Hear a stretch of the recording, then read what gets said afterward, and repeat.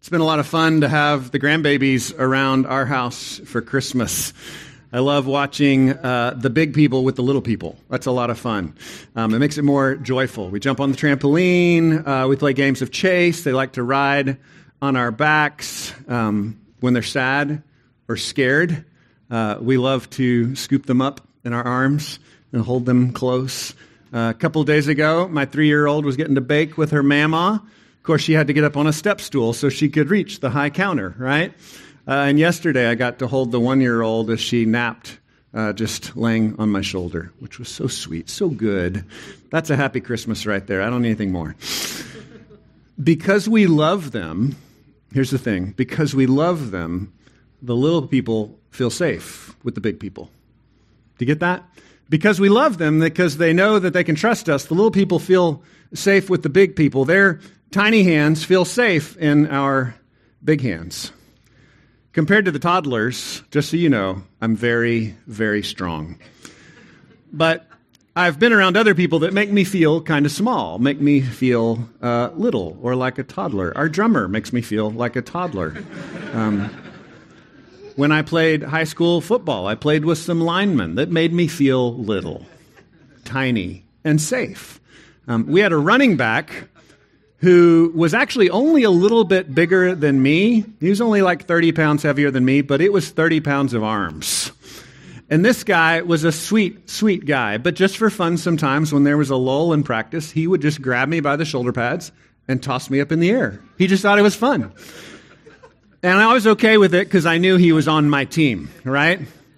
Because those strong arms were on my side. I feel the same way about some of the soldiers here. Some of you soldiers have strong arms. I'm glad you're there to keep me safe. I'm glad you're on my side.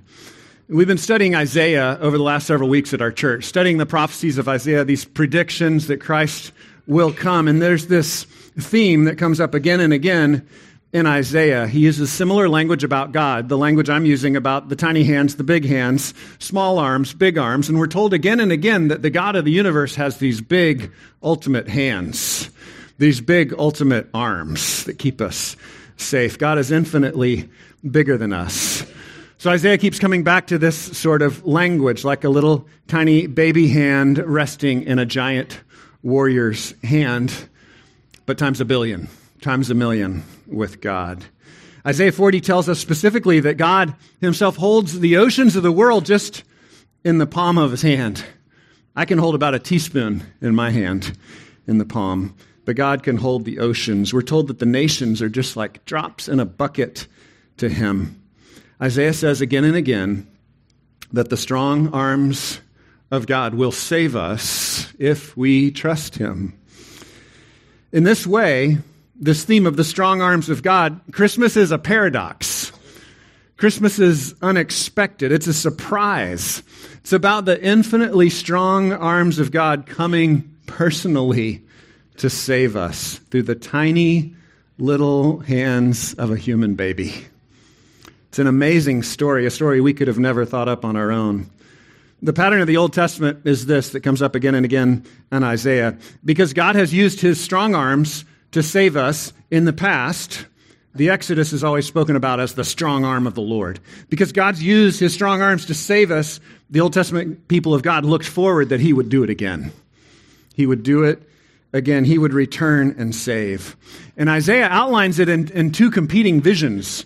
He comes back and forth again and again to these two visions of the future. Isaiah talks about the personal return of God, the personal return of Yahweh to save his people because we can't save ourselves.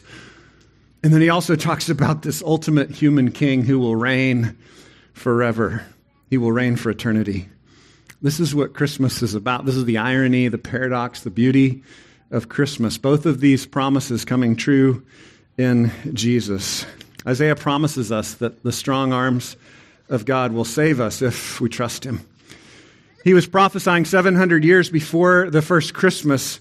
He prophesied that the strong arm of the Lord would come and save his people, and he does this in a lot of poetic ways. Isaiah is just like, it's 66 chapters, but you could say it's 66 songs or 66 poems. It's one of the largest books of our Old Testament, and it addresses both the devastation and the pain and the lament of sin and ugliness and hurt, but also the glories of God's kindness, his comfort to his people, his grace to us. It gives us all these beautiful images and scenes, and it promises that the great problems of human ugliness and hatred and death, those things are going to be wiped away forever when our great King returns. During Isaiah's time, God's people had sinned. They'd forgotten God. They'd done their own thing. They were mistreating each other, just like our modern world. They were turning from God. They were hurting other people. Evil was out of control. People felt like there was no stopping it, and people were going to just get away with evil. Oppressive armies were devouring other nations, and the poets of the day would compare all of this chaos and all this evil and all this hatred and all this ugliness. They would compare it to great sea monsters, Rahab, Leviathan, the great dragon of old. Now, to be clear, they understood that some of this was symbolic and some of this was very real, right? There is an ultimate dragon that we do fear. And there are real predators in the sea, and they would mix those pictures together again and again so that it became a picture even for the rescue through the Exodus. They were rescued through the waters of death. And that was often talked about in the poetry of the Old Testament as the destruction of the sea monster when God saved his people out of the abyss and out of the terrors of the waters. Isaiah picks up on these themes as he talks about the strong arm of God. In Isaiah 51, he cries out to God to wake up. He's crying out specifically to the strong arm of God. He says, "Wake up, strong arm." This is in Isaiah chapter 51, and he's mixing together the sea monster imagery, calling on the strong arm of the Lord to protect him, to be his safety. It's kind of like a picture of being in a boat on these scary waters in the midst of a storm. And you've got this mighty warrior there with strong arms, and he can save you and he can defend you, but he's asleep. And Isaiah says, "Wake up, strong arms. Wake up, O arm of the Lord, and save us just like you did before." And Isaiah gives a picture that he will save us, that this Lord's strength can calm the waters and bring us peace, bring us safety. Isaiah and the rest of the Old Testament believe that the strong arm of the Lord would save them again, just like he had in the past through the Exodus. Look at Isaiah 51, 52, 53. You'll see this theme, these images build and build. So at Christmas time, we're celebrating this. At Christmas time, again, the paradox, the irony of it is we're celebrating the strong arm of God come to defeat the monsters of sin and death. God has miraculously come back for us in all of our sin and sadness. That's what Christmas is about. Isaiah 7:14 promises that this child would come, and he'd be a miracle child, that a virgin would give birth to a child and be called Emmanuel. And Matthew 1:23 says it happened. This came true. The virgin gave birth, and we called him Emmanuel, which means God with us. Then in Luke 1:51, we see Mary singing a song of joy, reciting poetry. And Mary says that in her virgin birth, the Lord has done strong things with his arms. That's what's happening at Christmas time. In John 12, 37 through 43, the Apostle John says that Jesus is the strong arm of the Lord. Jesus is that strong arm of the Lord that's prophesied about all throughout Isaiah. But sadly, John comments, many did not believe it. Question is, why don't we trust him? Why are we trusting in our puny little toddler arms when the strong arm of the Lord is available to us? That's the question we should ask at Christmas time. The irony and paradox and beauty of Christmas is that the strong arm of the Lord that crushes dragons, evil, sea monsters, came for us in gentleness and peace as a little baby. When the birth of Christ was first announced, it was announced by terrifying angel warriors. We miss it a lot of times because of English translations, but one of the most common terms for angels is host, and that means army. The armies of heaven have come. The armies of heaven have come in full force, and Hunter read earlier from Luke chapter 2, these angel warriors, these heavenly warriors have come in full strength. And they don't come to destroy us, they come to proclaim good news. They say, good news has come. Good news has come, and this will be a sign to you. They announce it to humble little shepherds. Humble shepherds, do not fear. We've got good news, peace for the whole world. This will be a sign for you. Go see the great warrior king you've all been waiting for is here. The one that will crush all the dragons, all the monsters of this world. He's here. How will you know? They're given a sign. What's the sign? You'll find a baby wrapped in swaddling cloths. That's the sign that the great warrior king has come. A baby wrapped in swaddling clothings. Isaiah chapter 40 pulls all these symbols, all these pieces together. Isaiah chapter 40 kind of puts together the strength of the arm of the Lord with the gentleness of shepherds and lambs.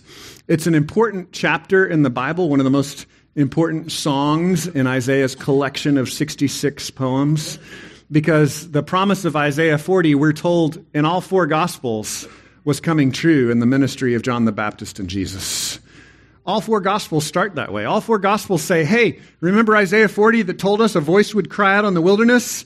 Here comes Yahweh in person to save us. That's John the Baptist. And then Jesus shows up on the scene. Here he is, God in person to save us, the Lord of all Israel. So then Isaiah 40 goes on with this promise to describe how God's going to use his strength to save us. How's he going to do that, right? Because any of us that really know our sin and we know the darkness of our own heart, we should be fearful of the strong arm of the Lord. But we're told that he comes in gentleness and peace. Isaiah 40 says this, behold, the Lord God comes with strength, and his arm rules for him. Look, his reward, his payment is with him. Who's his reward? What is his payment? It's us. It's the little ones that he saves. He goes on in Isaiah 40, says, he will care for his flock like a shepherd. He will gather the little lambs in his arms. He will carry them close to his chest. That's the picture that Isaiah gives us, pulling together all these terrifying images of the infinitely strong arm of God coming in the gentleness of that little baby lying in a manger. This Christmas, cry out to his strong arms. Make a decision today that you're not going to try to do it on your own anymore, that you need him, that you're not going to say, no, I've got this, I can do it, but you'll cry out to the strong arms of God. I pray that this Christmas we would be amazed at how strong he really is, that we'd be amazed that God has revealed his strength to us through that little baby in a manger, that the things he promised hundreds and thousands of years ahead of time have finally come true. Be amazed that the strength of God is used not just to crush evil, but to hold those of us who trust him close in his strong arms. Let me pray for us. God, we thank you that you send your love for us. We thank you that you're a God that didn't leave us on our own, that even when we cried out, no, I've got this, you came to us in love. You called us to yourself. You said, come to me, all you who are weary and heavy laden, I will give you rest. Thank you for your patience. Thank you for your initiating love and kindness to us in Christ. We pray that by your Holy Spirit, that supernatural love would be lived out in our lives, that we would see the light that you bring to us, we would receive it, and then we would pass on that light. Lord, help us, we pray in Jesus' name. Amen.